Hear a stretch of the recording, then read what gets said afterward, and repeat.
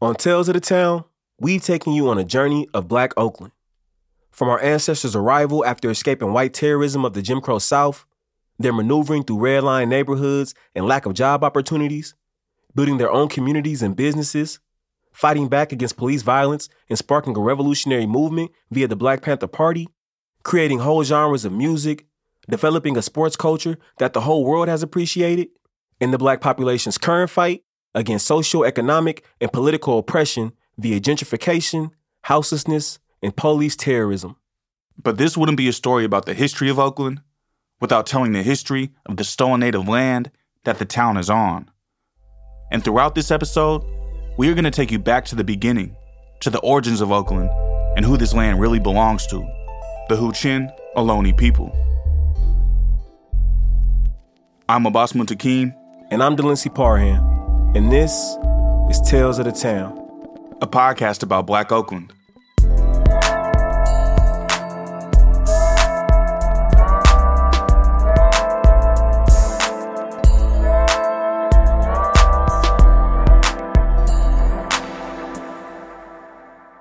Our ancestors, 200 years ago, you could drink the fresh water out of every single creek and stream in the Bay Area. Imagine that. And you could eat out of the bay as much as you wanted.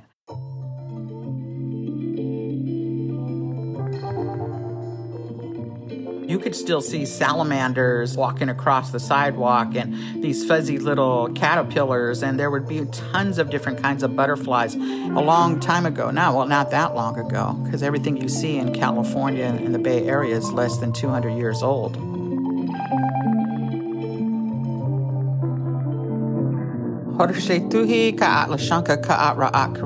Good day, my name is Karina Gould. I am the chairperson and traditional spokesperson for the Confederated Villages of Lisjan.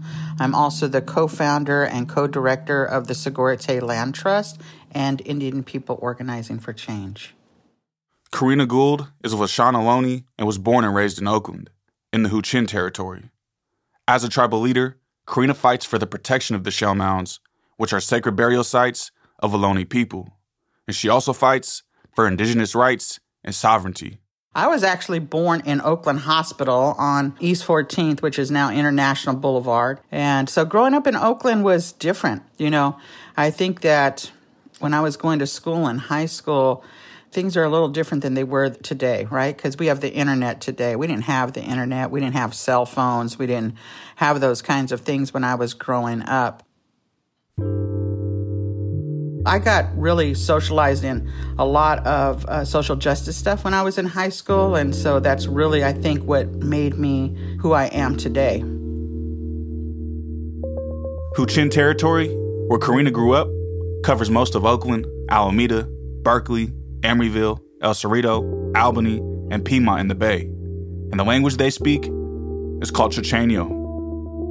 Chochenyo is the language that we spoke here in Huichin. So Ohlone people are actually 8 different tribal people, nations, with 8 different languages and 8 different creation stories. And so the misnomer was that we're all the same. And that came from the Spanish back in when they first had contact here. When the Spanish first invaded what is now known as the East Bay area, they called Ohlone people on these lands Costanoan, or people of the coast. But not all of these tribes were actually from the coast. The term Ohlone became a substitute identifier by the Spanish in 1853. The original Spanish term was Ohlone, but along the way, around the early 1900s, Ohlone became what is known now today as Ohlone. Fast forward to the 70s. Indigenous people in Northern California reclaimed the word Ohlone as their own identifier in protest of the Spanish settler colonial term Costanoan, which lumped all natives of the coast into one group. That's why it's really important to acknowledge that Ohlone people are not just one tribe. In fact, there are over 50 villages of tribes of Ohlone people, all in different areas of Northern California. When we talk about the 50 Ohlone tribes, we look at them in terms of 8 different language groups. So the people of the East Bay spoke a language called Chochenyo, whereas the people in San Francisco spoke Ramaytush. Down in Santa Cruz, the people spoke Awaswas. In the Santa Clara Valley, they spoke Tamian language. And then down in Monterey area is Rumsen. So oftentimes people associate it with the languages, but I think that if you were to ask somebody from that time period, how do they identify? They would have identified themselves in multiple ways in terms of their own village sites and the name of their village. They would have probably identified themselves in terms of the larger tribal unit that they were a part of, possibly along with the language that they spoke. So there's a very complex way that people would have identified that I think today, we're only just starting to really understand. That's Martin Rizzo Martinez. He is a historian who specializes in looking at the history of indigenous peoples of the Bay Area, and he works for California State Parks. He's come across how the language of Chochenyo connected the different tribes of Ohlone people in the East Bay. People like Karina's great-grandfather. My great-grandfather, Jose Guzman, was one of the very last fluent speakers of the language of Chochenyo. That language base goes from right below the Carquinez Straits down to about mid-San Jose and out to Highway 5. And so the Chochenyo area is all of that area, but within that language area are multiple territories. So there was never one overarching tribe in a tribal language area.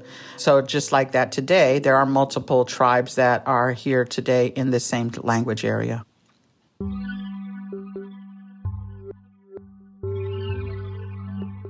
So although everyone spoke the same language in the East Bay, the different villages within the area, they had their own autonomy. But tribal dynamics changed as the Spanish missions were developed and colonized the area.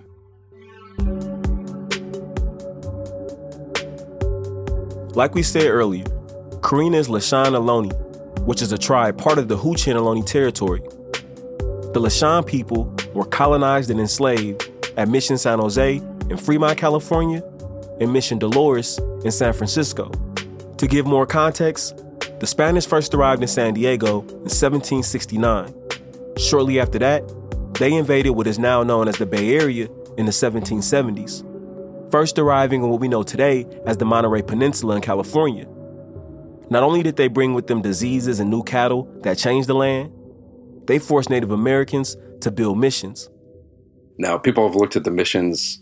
I think the typical way that they're presented in Californian history is that they are sites of Catholic conversion, which is certainly a part of what they were intended to be. But the other side of it that people don't realize as often is that there was an intention, yes, to convert them to Catholicism, but probably more importantly for at least the Spanish colonialism, the project was to make them into the workers, the laborers of Spanish colonialism. So whenever any project happened, in the Pueblo of San Jose, whenever people wanted to build a building, they would have Native people from the mission come in and do this. And so there are parallels here between what was happening in the South with plantation slavery. Of course, there's differences as well, but these were forced labor camps that people were kept in.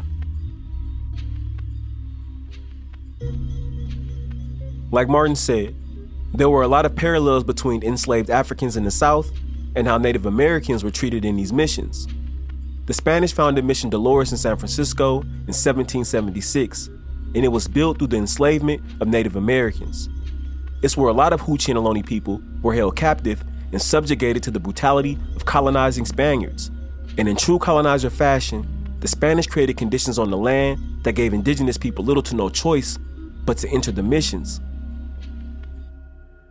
When the Spanish arrived with their livestock, they took over these large fields where Native people would get their foods, they get seeds, they get different plants that they'd use for their baskets.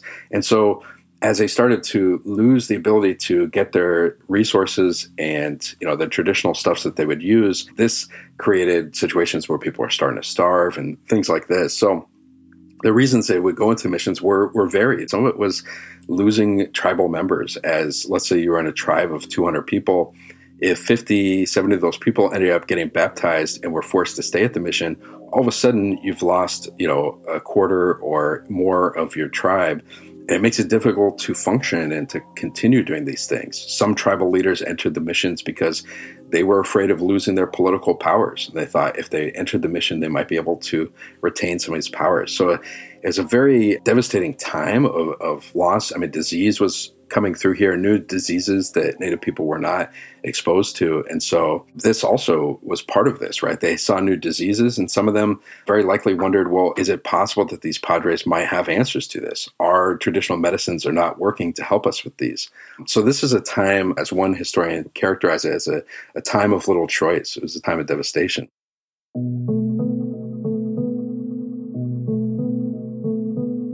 And these oppressive missions continued to grow. Martin says that in 1794, the Spaniards started to look for more Native people on the coast to baptize and enslave. And this is when some Huchi and Chochenyo Ohlone people living in the East Bay were captured by these missionaries, who were using religion as a vessel for their colonization. And in fact, the mission population rose from about 600 in mid-1794 to about 1,000 by April of 1795. And tribes from what is now known as Oakland were being forced to split up to different missions that were being built around California. This, in many ways, is genocidal. So some of the people are sent to Mission Dolores in San Francisco, and some are sent down to Mission San Jose in Fremont. And this is a strategy of colonialism that happens over and over again, especially with particularly powerful tribes where the Spanish would see that they had power. They were afraid that they would continue to hold power within the missions, and so they would divide them, right? Divide and conquer, kind of an old strategy, right? But this happened all the time with tribal members. This happened with family members, right? Happened within, particular tribes, and kinship bonds and, across families were sent to different directions. And throughout the missions in California, Native people were forced to get baptized, were often whipped, raped, enslaved, and got diseases such as syphilis from the Spanish padres who ran the missions. It's devastating. Mission Santa Cruz, over 90% of the people who were baptized there died before the mission ended in this 40-year period. San Juan Bautista, 85%. North Bay ones, maybe a little lower, maybe 80%. But upwards of 80 to 90% of the people who went into the missions died. And on top of that, the infant mortality numbers are horrific in the missions. In Mission Santa Cruz, there's about 500 Native children who were born during the period from 1791 to 1835. And of these children, when I looked at them to see how long did they survive, when did they die, over 50% died before reaching the age of 1, died in infancy. And then when I looked further into this, over 25% died before age of 5, which means over 75% of the children born at Mission Santa Cruz while the mission was running died as toddlers before reaching the age of 5. Along with the high rate of infant mortality, indigenous women in the missions were treated in some of the most inhumane ways. Women were kept in basically what were equivalent to prisons. They were locked in there. There was one door in and out that had a key that was locked. Usually the key was held by a priest or by some man who was put in charge there. They were kept in these. They were poorly ventilated. They've been described by people at the time as disease-ridden and just terrible, terrible situations. So women were kept in these. And there are stories that come out that priests would go in there and sexually abuse the women inside the dormitories. The way indigenous people were treated in these missions was extremely violent, and these conditions ultimately led to the murder and captivity of multiple tribes. But something that a lot of these history books leave out is that many indigenous people fought back and revolted against the genocidal Padres and Spanish colonial rule in the missions. There's so many ways that people fought back, whether it was through, fleeing as fugitives, whether it was outright challenging. There are stories of them assassinating some of the Padres and fighting back, or whether it's through work stoppages or whatever it is. But survival itself, in the face of 90% losses, survival itself was a revolutionary act of resistance.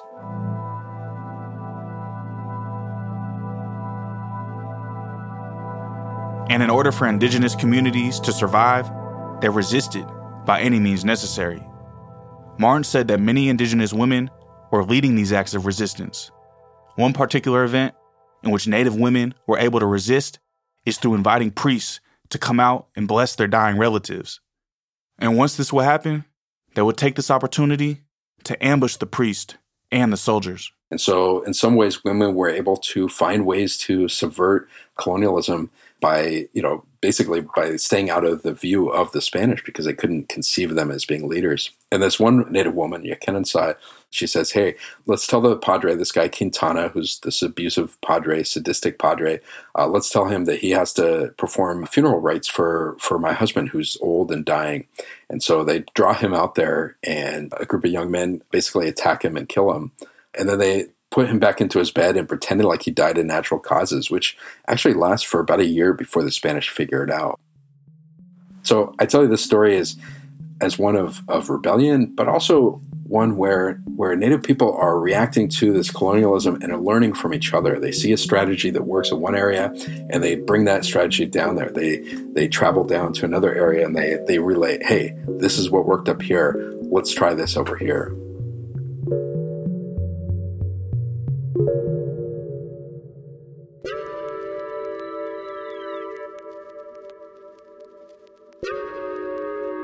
Put me on some.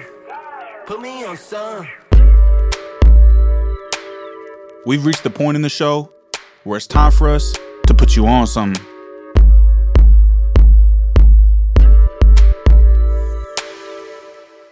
The oppression of Black and New African people and Indigenous people have many similarities. Not only were we both oppressed by the same colonizers, there's similarities between what we faced as well. Both Africans and Indigenous people have experienced both slavery and genocide by the hands of these Europeans. And both of us were subjected to forced labor. And we can't talk about the colonization of America without understanding how Africa was colonized. The wealth that was built from the colonization of the continent and the enslavement of our people literally built the ships that these Europeans used to sail to the so-called New World. And so, being grounded in this history, of course there will be many similarities between Southern plantations and California missions. Both plantations and missions use Western Christianity to justify the enslavement of indigenous and African people. And this slavery went on to build the wealth of the colonizers who owned the plantations and missions. And this was also spiritual warfare. The colonizers removed our religions and spiritual practices and replaced them with their own. And we both rebelled against these European oppressors by any means necessary, and waged revolutionary struggles and efforts to free the land from Euro-American control. And one thing that doesn't get mentioned is that we also built community amongst each other. At times, Africans would escape the bondage of slavery and find refuge with the tribes, oftentimes intermixing, having families, and living in peace and harmony. And understanding our history is important if we are to build a better future, a future where both Africans and Indigenous people are free on this land.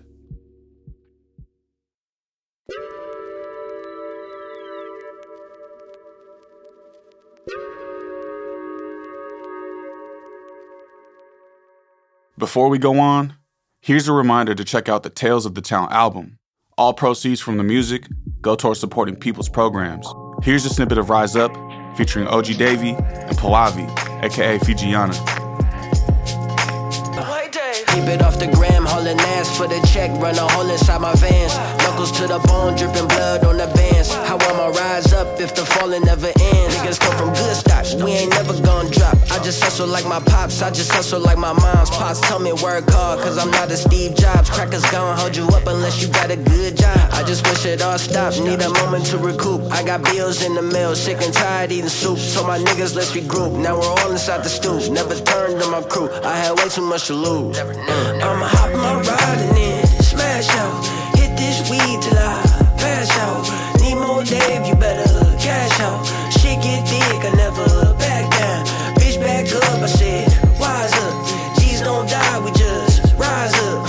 World get cold, but I'm fired up. World get cold, but I'm fired up.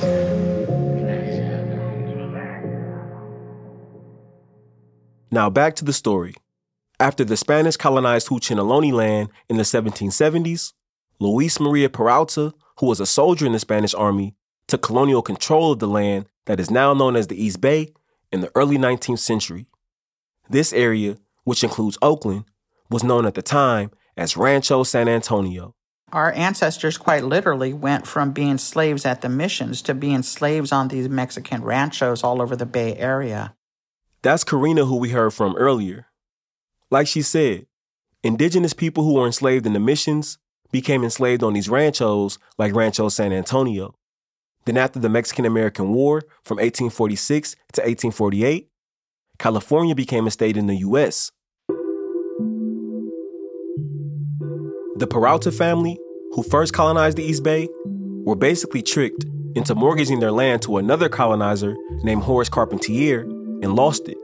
So Horace took the land and became known as the first mayor of Oakland, even though none of this shit was white people's land to begin with. Oakland was not the same way it is today. Oakland was just on the very west side of the lake, and the east side of the lake was called Brooklyn. And so today we see these huge cranes in the skies that are building this place called Brooklyn right along the Embarcadero right now, and that's where that name comes from. So yeah, what is now known today as Oakland used to be known as both Brooklyn and Oakland, but eventually just became known as Oakland because of all the oak trees around. In 1852, white colonizer Horace Carpentier persuaded the new California state legislature to incorporate Oakland as a town. So the landscape changed. The oak trees were cut. The redwood trees were cut down in order to make buildings. The waterways were channeled, and polluted. They used Lake Merritt was really a sewer for a while. The first laws of California were laws of California extermination of Indians, and our first governor in California basically said there needs to be an extermination of the red men. And so they created these laws with the federal government sending money to California, $1.4 million to hunt Native people. So our ancestors had to go into hiding, had to do a lot of different things in order to survive and be here today. And so that changes a landscape as well. When Native people aren't able to have the reciprocity and live in the ways that they are inherently supposed to be on this land, it changes the landscape not just for them, but for everybody that lives on the land, which is why we're doing the work about rematriation today. It's about bringing back those sovereign ways of living and those inherent duties of the land and trying to bring people along with us to do that kind of work.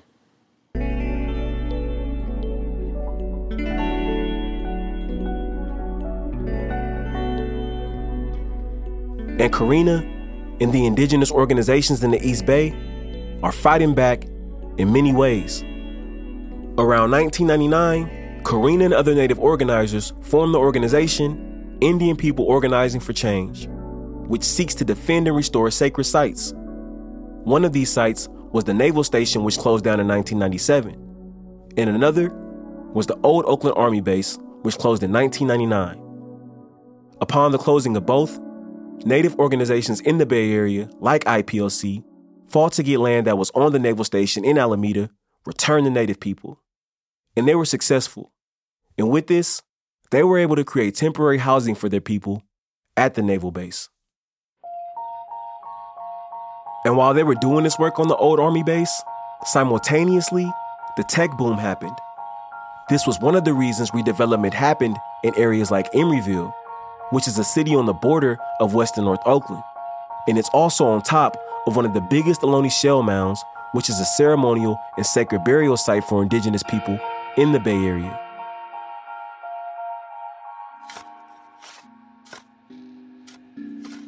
In 1909, a UC Berkeley archaeologist named Nels Nelson counted 425 shell mounds around the Bay Area. But many believe there were way more that have been destroyed by colonization and development. Throughout the Bay Area, and especially in Emeryville, developers have destroyed Ohlone burial sites, from creating dance pavilions in the 1800s on top of shell mounds, which means they were literally dancing on graves, to constructing amusement parks for settlers to go to. This type of inhumane and genocidal behavior in the name of capitalism and development was the norm. And as society, quote-unquote, progressed, so did the colonizing practices of destroying the land and environment. It went from pavilions and amusement parks to building chemical plants and factories. All of these factories that were there were just throwing tons of acid and other kinds of things into the ground. And so when it would rain, Temescal Creek is right there. It would go into Temescal Creek and out to the bay, which is part of the reason why we can't fish in the bay as much as we want anymore.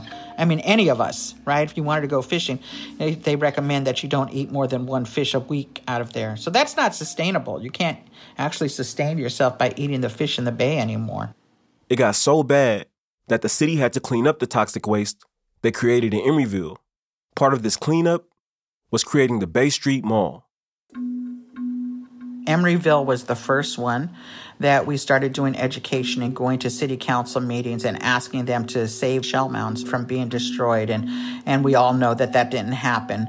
According to Karina, the Bay Street Mall was built on top of a shell mound that was around 350 feet tall and more than 3 stories high, making it the largest one recorded in the Bay Area. And so we go there the day after Thanksgiving for over 20 years now to ask people to remember that this is still a sacred place. Even though they've built on top of it, hundreds of our ancestral remains still are underneath that land. And that we go there to offer prayers to them and to remind people that this doesn't have to happen anymore. That we as, a society can decide that we won't destroy these sacred places anymore. Emeryville Mall was built on a 3,500-year-old sacred site. Respect Indian rights. Respect our sacred sites. Do not shop the mall. Do not shop the mall. Respect our rights. And although Bay Street now has a monument dedicated to the shell mound and the indigenous Ohlone people buried there, the fight is far from over. The devastation of our burial sites, our shell mounds, are currently happening today. So it's not something that is long ago. It's a continuous genocide of a people's culture and ways of life that happen through development in our territories.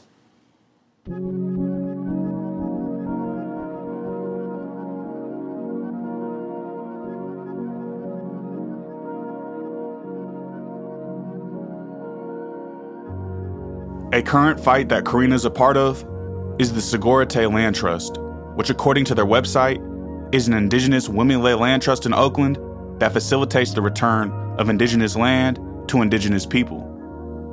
We have no land base because we're not federally recognized. That means that for the most part, we're homeless in our own homelands, right? Sogorea Te Land Trust started in earnest about 5 or 6 years ago. The Land Trust was created around figuring out how do we bring indigenous lands back to indigenous hands for a bunch of different reasons. And so of the 475,000 acres of homeland in just Alameda County, Ohlone people have less than 2 acres. And that includes the land that the Land Trust is currently taking care of. The Land Trust was co-founded by Native organizer Genoa LaRose. And like Karina mentioned, the Land Trust, it's a way to ensure that through rematriation, cultural revitalization, and land restoration, the Huichin Ohlone Chochenyo culture and language can thrive. And so really, Sogorea Te Land Trust is trying to bring people back to those original teachings that we've all had in our histories. And so how do we rematriate land? How do we rematriate our minds? How do we go back to living in a way where we take care of one another and it's not about the almighty buck? And so I think that rematriation pushes us to think about those ideas. How do we change our mindsets so that we all have an abundant life to live?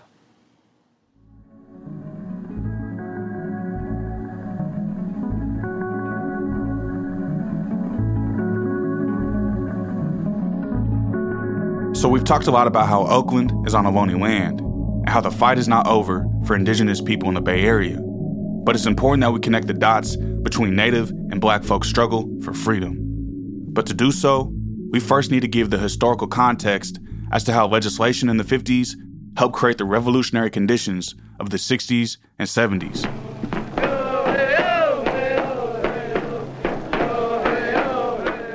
In 1953, Congress passed House Concurrent Resolution 108, which called for the end of reservations, federal services, and protections as rapidly as possible.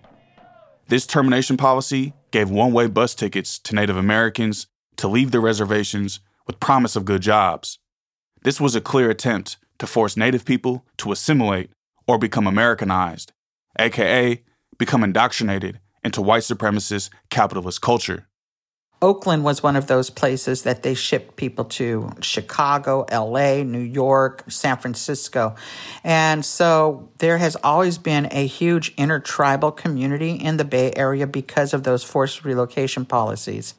These policies forced Native people to assimilate in these new cities and was the catalyst for the formation of the American Indian movement and the Red Power movement.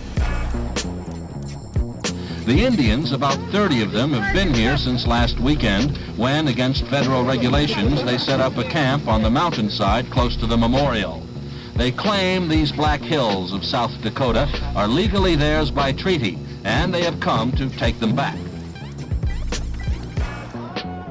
Founded in Minneapolis in 1968, the American Indian movement first sought to improve conditions for Native Americans who were shipped to various cities. It later grew into an international movement whose goals included the full restoration of tribal sovereignty and treaty rights. The movement was inspired by the Black Power movement and the Black Panther Party, which had formed 2 years earlier. You know, the Black Panthers worked with the American Indian movement around starting up houses and ways of being in this world, starting up the free breakfast programs, and American Indian people did the same thing during that time, worked really closely with our freedom schools that we had here in Oakland at the same time that Black Panthers were running similar organizations and programming. And so, some of the work that our folks have done have run parallel to each other. Throughout Black and Indigenous history on Turtle Island, aka North America, there's been a shared struggle. If we look at the Black Panther Party and the American Indian movement, both groups were militantly fighting to free the land from Euro-American control, which led to the incarceration of both Black and Indigenous political prisoners and prisoners of war. One of them was Leonard Peltier, an Indigenous political prisoner who is still incarcerated to this day.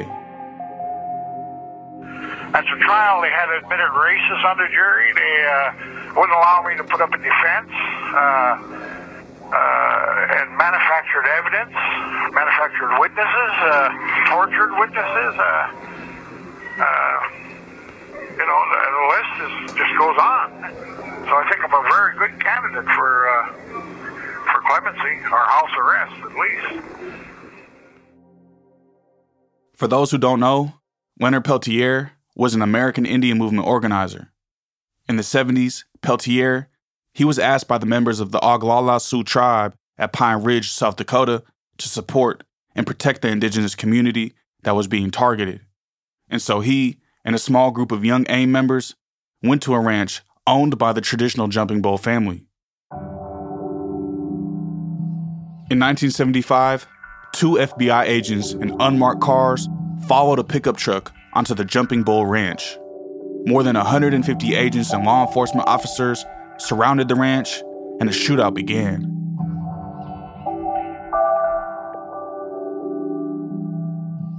Peltier was later convicted for the deaths of 2 FBI agents who died during the 1975 shootout on the Pine Ridge Indian Reservation, despite the fact that FBI agents lied to the jury, got false witness testimonies by the use of torture, and ignored court orders.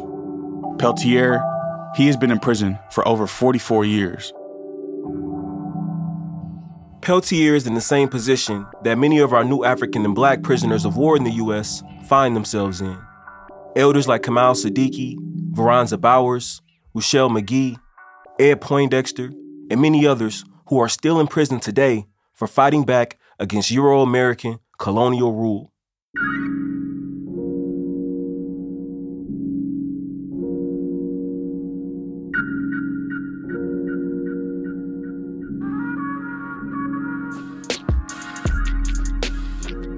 It was important for us to do this last episode on the history of the Ohlone land that Oakland resides on, and how the new African and Black and Indigenous fights for liberation are interconnected.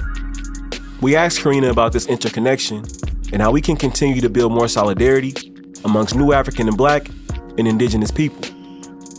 We both have been enslaved we've been dispossessed from our homelands. And so that's important that we stand in solidarity with each other on this land and that we continue to be allies to each other and try to figure out how to live in reciprocity and work in reciprocity on the lands that we now call our home.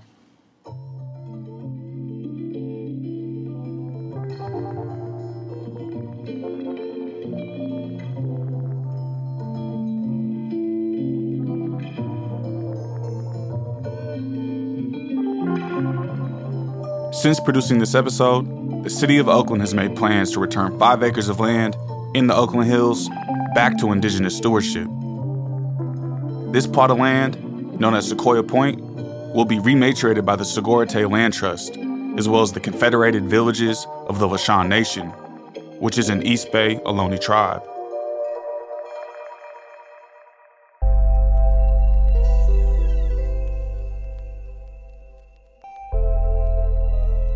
We hope you've been inspired by these stories from the town, and that it leads you to exploring the history of the city that you're in.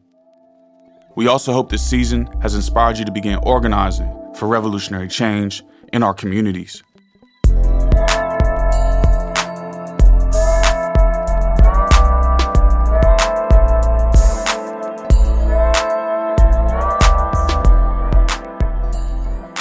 Tales of the Town is hosted and executive produced by me, Abbas Mutakim, and Delancey Parham.